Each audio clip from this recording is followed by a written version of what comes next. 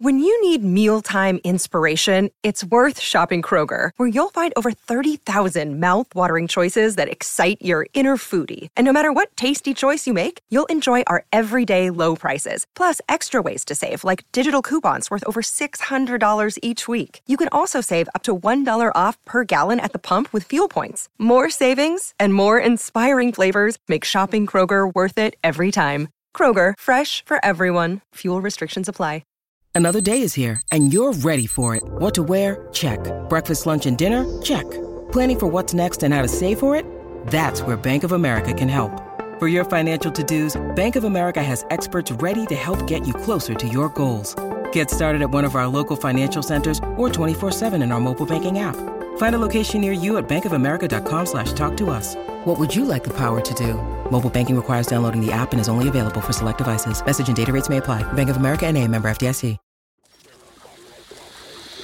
Houston, we have a podcast. Diving deep into all things Texas, both on and off the field. Here's Sean Pendergast and Pro Football Hall of Famer, the General, John McClain. Welcome to Houtopia.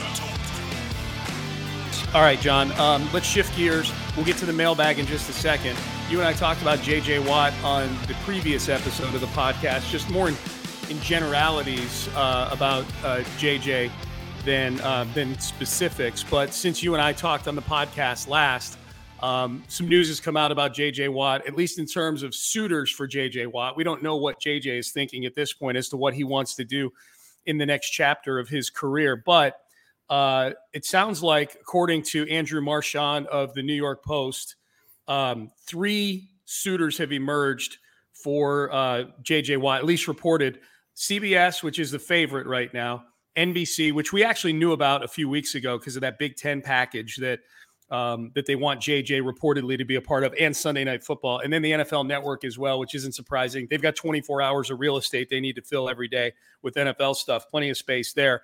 But CBS as the favorite, John. What are your thoughts on the odds board here for J.J. Watt's next chapter?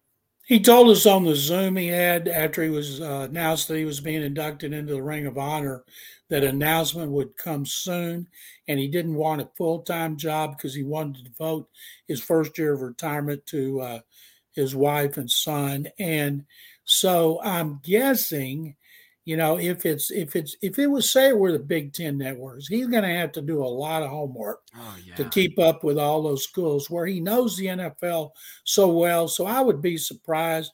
I could see him being on a pregame show. I'm stunned that Amazon or YouTube has not been after him because they need to be younger. A lot of these networks, like CBS, have a lot of old guys. And maybe they want JJ and CBS to be on a pregame show with Guy because he's 30. I know his birthday's in March. He'll be 33, I think. And so he would qualify as younger. So I'm going to guess he's going to be in a studio on game day morning and for one of the networks. And if it's CBS, that'd be great.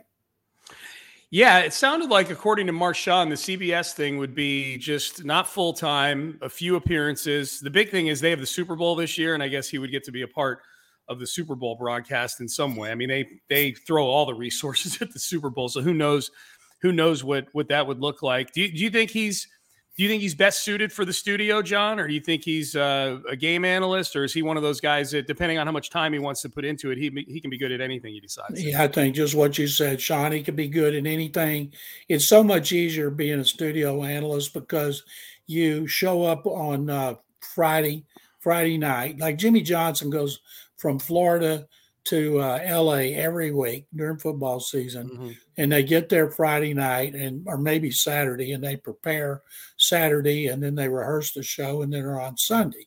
And so that would being a game analyst requires too much. You got to go in to the teams. You got to talk to both teams' players and coaches. I don't see him wanting to put that in. I could see it being a once-a-week appearance. Now, maybe the NFL Network will swoop in there and put him on a show, but I think he's best at just talking about football and analyzing and informing and entertaining on a pregame show. The problem is there's too many people on those pregame shows. It's ridiculous. The way they did, they're going to have to start getting wide angles. Yeah. I'd want JJ to be like one of 3 or 4. He would have been great with Chris Berman and Tom Jackson, just JJ and Chris Berman talking about football. But I can't wait to see him because he's going to be tremendous. But you don't see 2 guys anymore. Everybody wants to have a bunch. And it's interesting, ESPN that's not in it, and ESPN's having so many layoffs. And I feel bad for everybody losing their jobs, especially the ones that have been on for a long time. And if they did reach out to him, I hope he turned them down just for that reason. Okay. I think as far as like the studio shows go, where I think of, okay, which one would he fit in best on? I think NBC on Sunday night would be really good. Just because that's of all the rosters on the studio shows, that's the one that's been a little shaky to me. I'm not a huge Dungy guy when it comes to studio shows. No, I'm not either. Rodney Harrison's been okay. Drew Brees was pretty terrible. Like, he wasn't great. That could, JJ could be good on there.